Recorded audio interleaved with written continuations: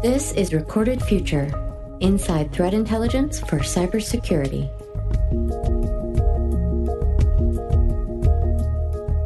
Hello, everyone, and welcome to episode 106 of the Recorded Future podcast. I'm Dave Bittner from the Cyberwire. In this episode, we check in with Recorded Future's Levi Gundert and Allan Liska for a refresher on threat intelligence. How have they come to describe it, and why do some people have a hard time wrapping their heads around what exactly it is and is not? We'll find out if threat intelligence is for everyone, and if so, how organizations of different sizes best engage and make use of actionable threat intelligence. And we'll learn how combining the strengths of human analysts with the capabilities of state-of-the-art machine learning provides the best of both worlds. Stay with us.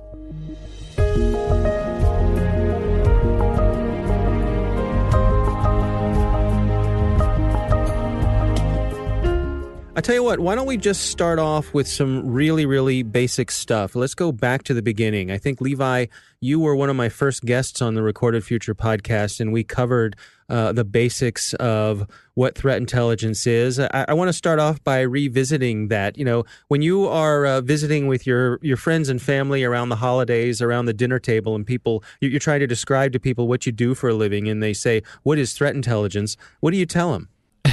I immediately default back to cybersecurity because it's just easier to explain. It's really hard to explain threat intelligence to family members, and most people have about 5 seconds of tolerance for that kind of conversation before they mentally check out and want to move on to sports. So it's really difficult, and I think everyone in our industry struggles with how to do this. So no, I tend to default back to cybersecurity, and I talk about the fact that we closely study and monitor what adversaries and threat actors are doing and how they do it and how they attack companies, better understanding how they do what they do. And that seems to get a general sort of head nod, in terms of acceptance. Allan, how about you? So Levi's family is way smarter than my family because I've just given up and tell them I work with computers. I see. I'm familiar with that. Yes. When people ask what I do, it's similar to what Levi said, that it is looking for what the bad guys are doing, what kind of activities they're engaged in, and more importantly, how that's going to impact our customers and letting our customers know how they can protect themselves from that threat. So, threat intelligence is really information about an adversary that you can use to better protect your organization against that adversary.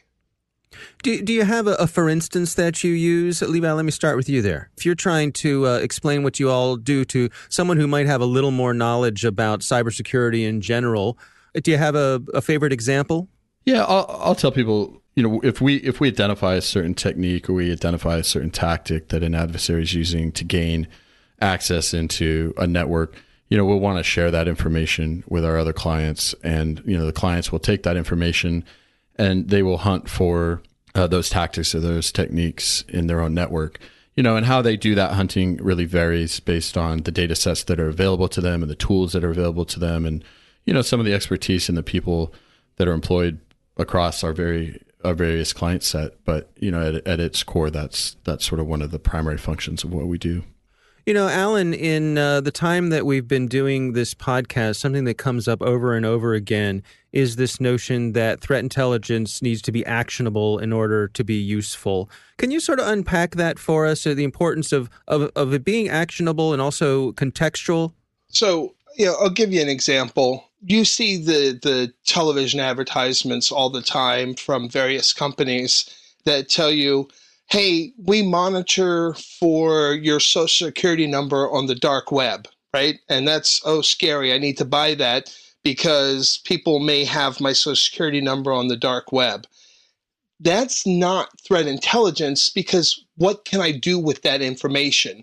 So if one of these companies emails me and says, hey, we found your social security number on the dark web, what am I supposed to do with that? I can't go get a new social security number. I can't tell the bad guys. I can't jump onto those forums and say, please stop sharing my social security number. It makes me sad.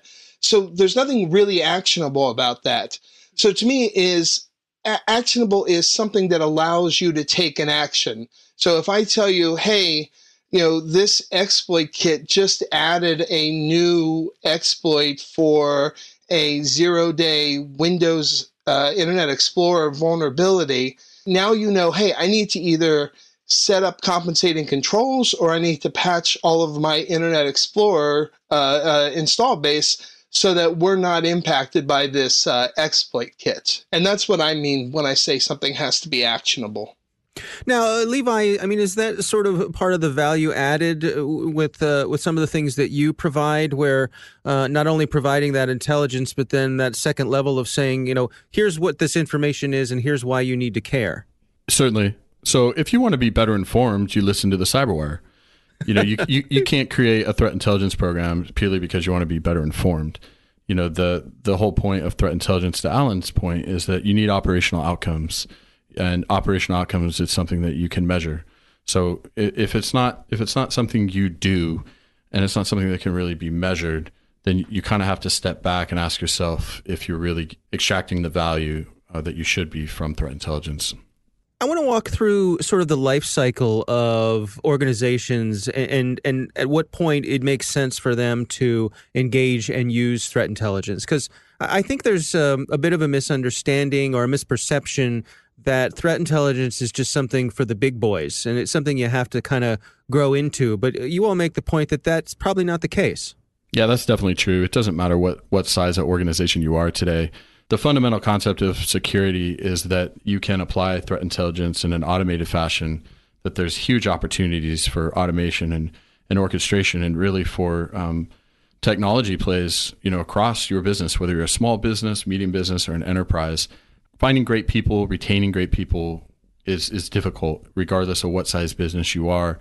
And so we really see an opportunity for more automation of threat intelligence. And, even if you're a small business and your only security apparatus is a firewall, your firewall can still be supercharged, turbocharged with good threat intelligence.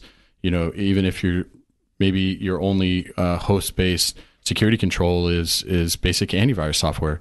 If you're collecting logs off of that antivirus software, that can still be correlated with good threat intelligence. So there's really opportunities at every level of an organization to benefit from threat intelligence, and it doesn't necessarily have to be enabled by people. Right? It's the process and the automation that can really make a huge difference. And then, Allan, how about for those larger companies, the medium-sized businesses, the large enterprises? How does their integration of threat intelligence differ? One of the things is that when you become a larger company, a large organization, you have multiple different groups that are handling some aspect of a security function. So you may have a desktop team, you may have a server team, you may actually have a security team and a threat intelligence team. But all of those teams are really just different aspects of security. Your desktop people are responsible for making sure your antivirus is up and running and that your systems are fully patched. Your server people are doing the same thing. Your vulnerability team is making sure that knowing about any vulnerabilities that are out there, and your security team is monitoring for suspicious activity. Each one of those teams has a need for threat intelligence in a different way, in a different format, or a different type of threat intelligence. And so really, as you get bigger, the need for threat intelligence grows, and it allows you to expand and better integrate it into your operations. So, intelligence, in effect, becomes a part of your day-to-day operation. Even if you don't necessarily call it that, it's still part of your day-to-day operations. That's a really interesting insight, particularly with a large organization.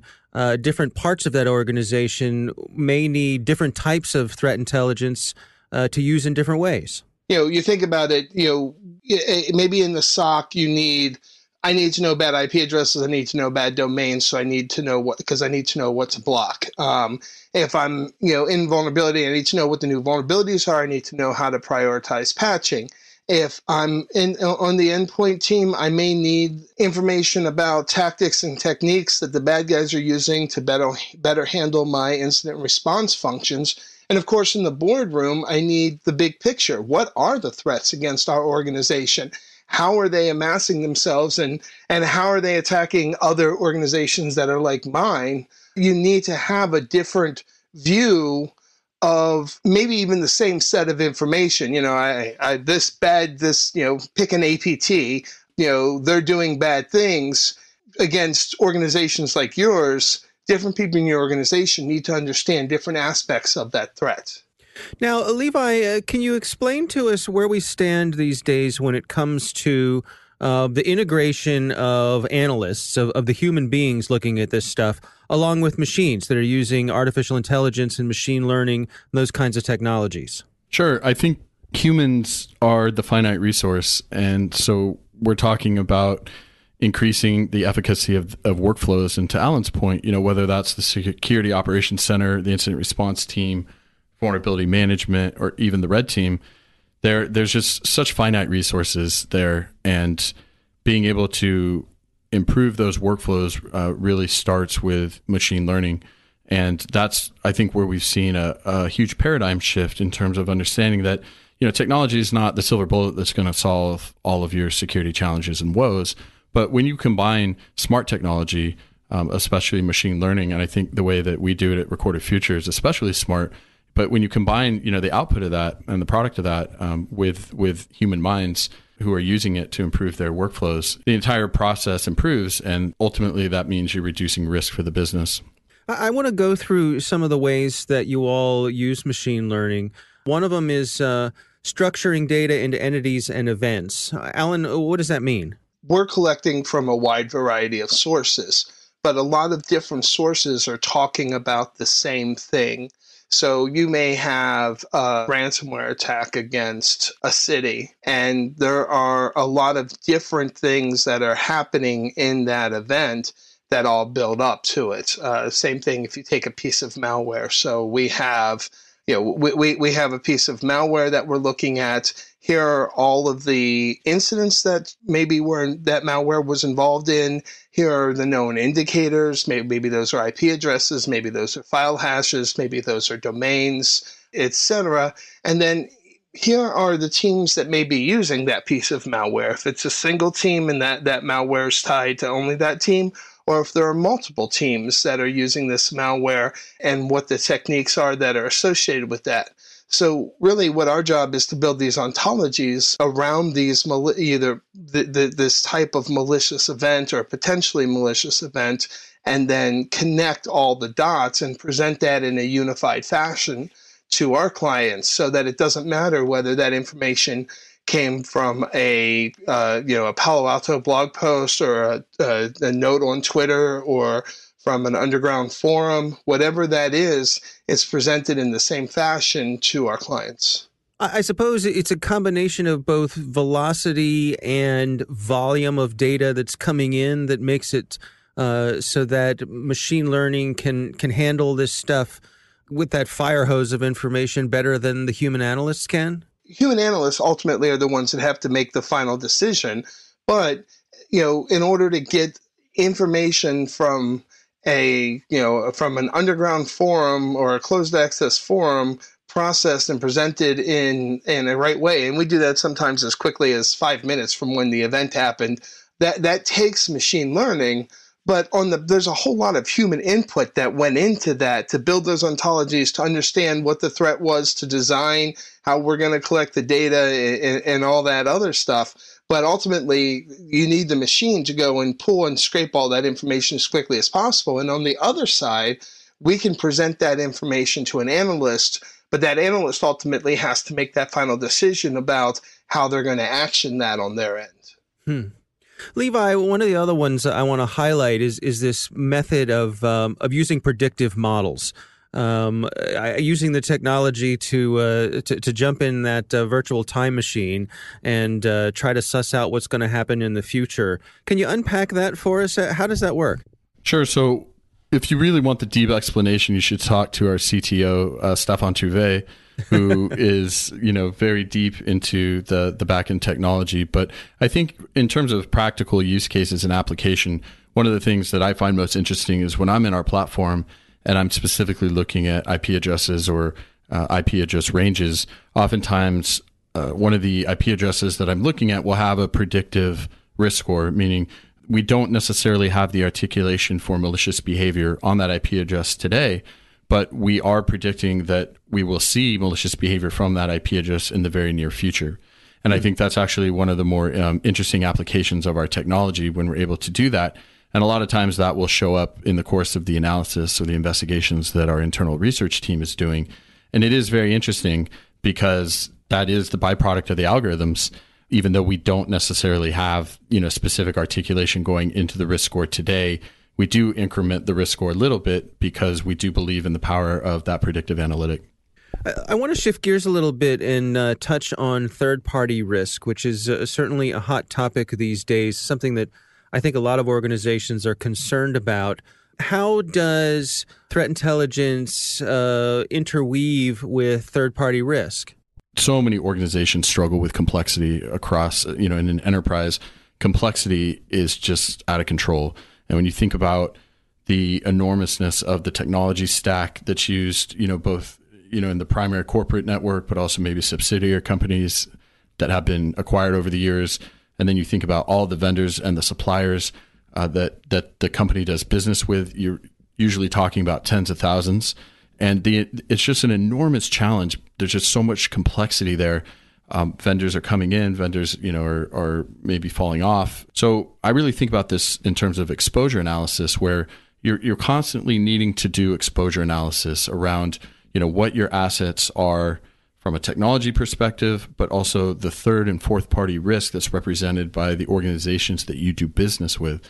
And so threat intelligence is playing a huge, pivotal role in helping these organizations really keep track of what's going on from a risk perspective, across both of those functional areas.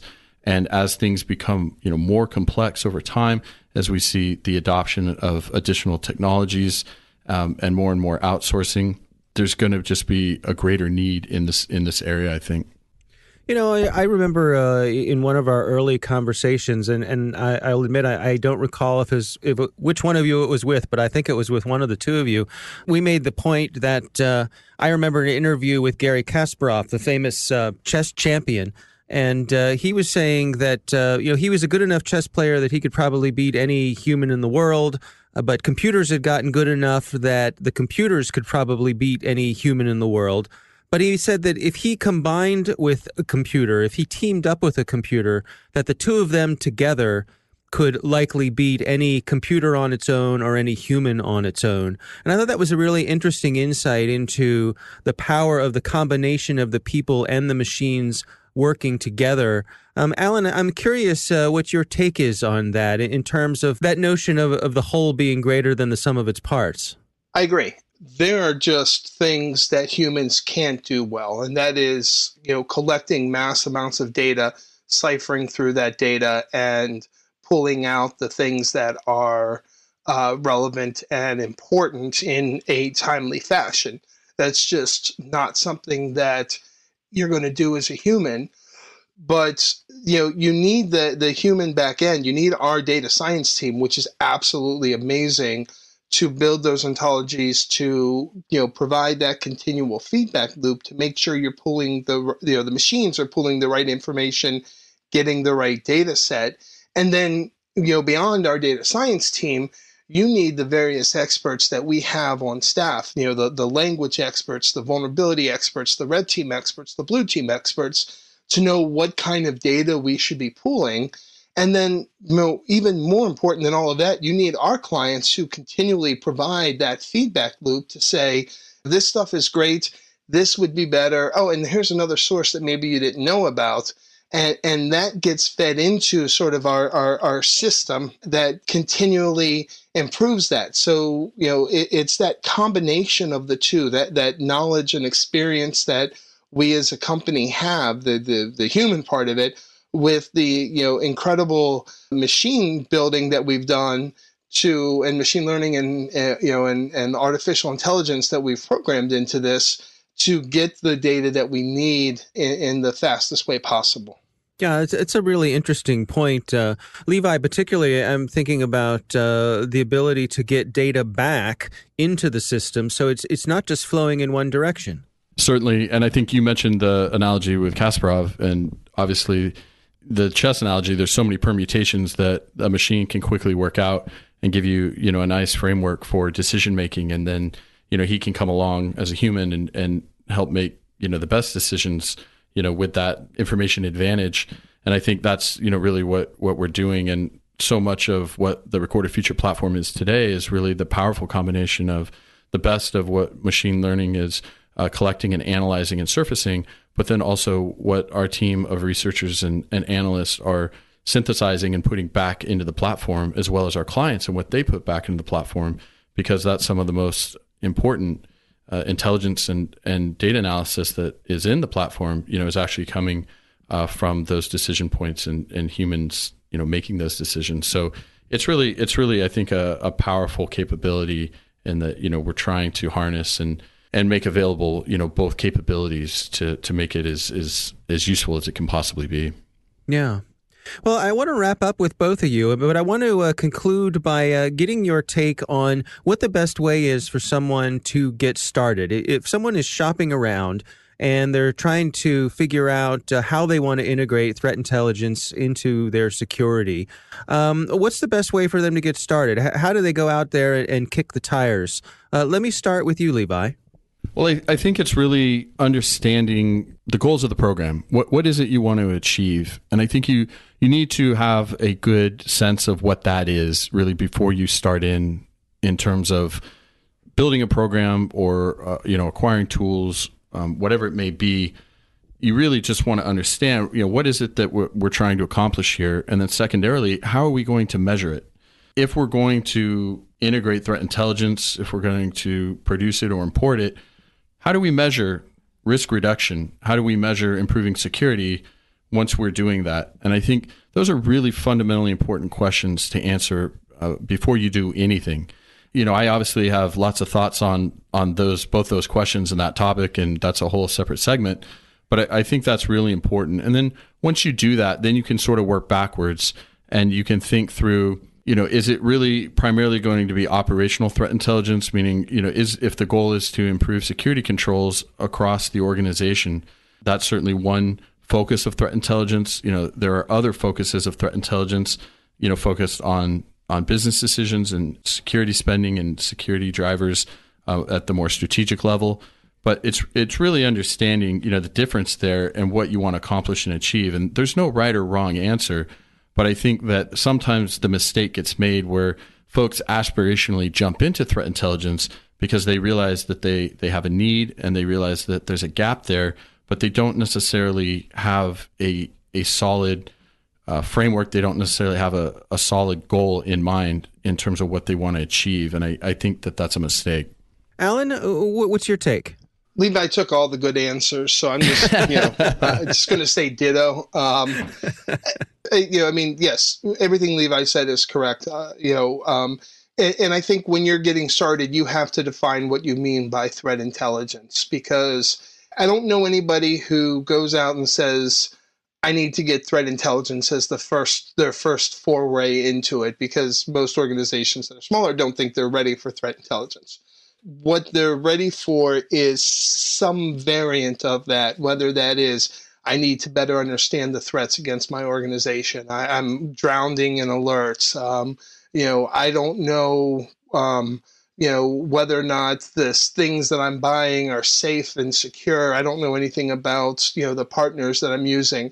So you start by defining in your mind what you think threat intelligence means to you, how it's going to help your organization, and then prioritizing where you think threat intelligence can be the most useful. So if you're just getting started, you don't want to start with everything all at once, because that's generally how organizations fail with a threat intelligence program, is trying to deploy it everywhere immediately and not doing any of it well. So you want to take what you think your priority is, what your highest goal is in terms of threat intelligence, start with that, and then expand out from there as you better understand what the other needs are within your organization.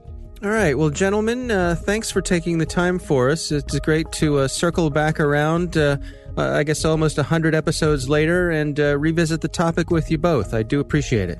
Dave, it's always a pleasure to talk to you. Likewise. Thanks a lot, Dave. Our thanks to Allan, Liska, and Levi Gundert from Recorded Future for joining us. You can learn even more about threat intelligence over on the Recorded Future website. There's a blog post there titled, What is Threat Intelligence? Definition and Examples. Don't forget to sign up for the Recorded Future Cyber Daily email, where every day you'll receive the top results for trending technical indicators that are crossing the web. Cyber news, targeted industries, threat actors, exploited vulnerabilities, malware, suspicious IP addresses, and much more. You can find that at recordedfuture.com/intel. We hope you've enjoyed the show and that you'll subscribe and help spread the word among your colleagues and online. The Recorded Future podcast team includes coordinating producer Zane Picorni, executive producer Greg Barrett. The show is produced by The Cyberwire, with editor John Petrick, executive producer Peter Kilpie, and I'm Dave Bittner. Thanks for listening.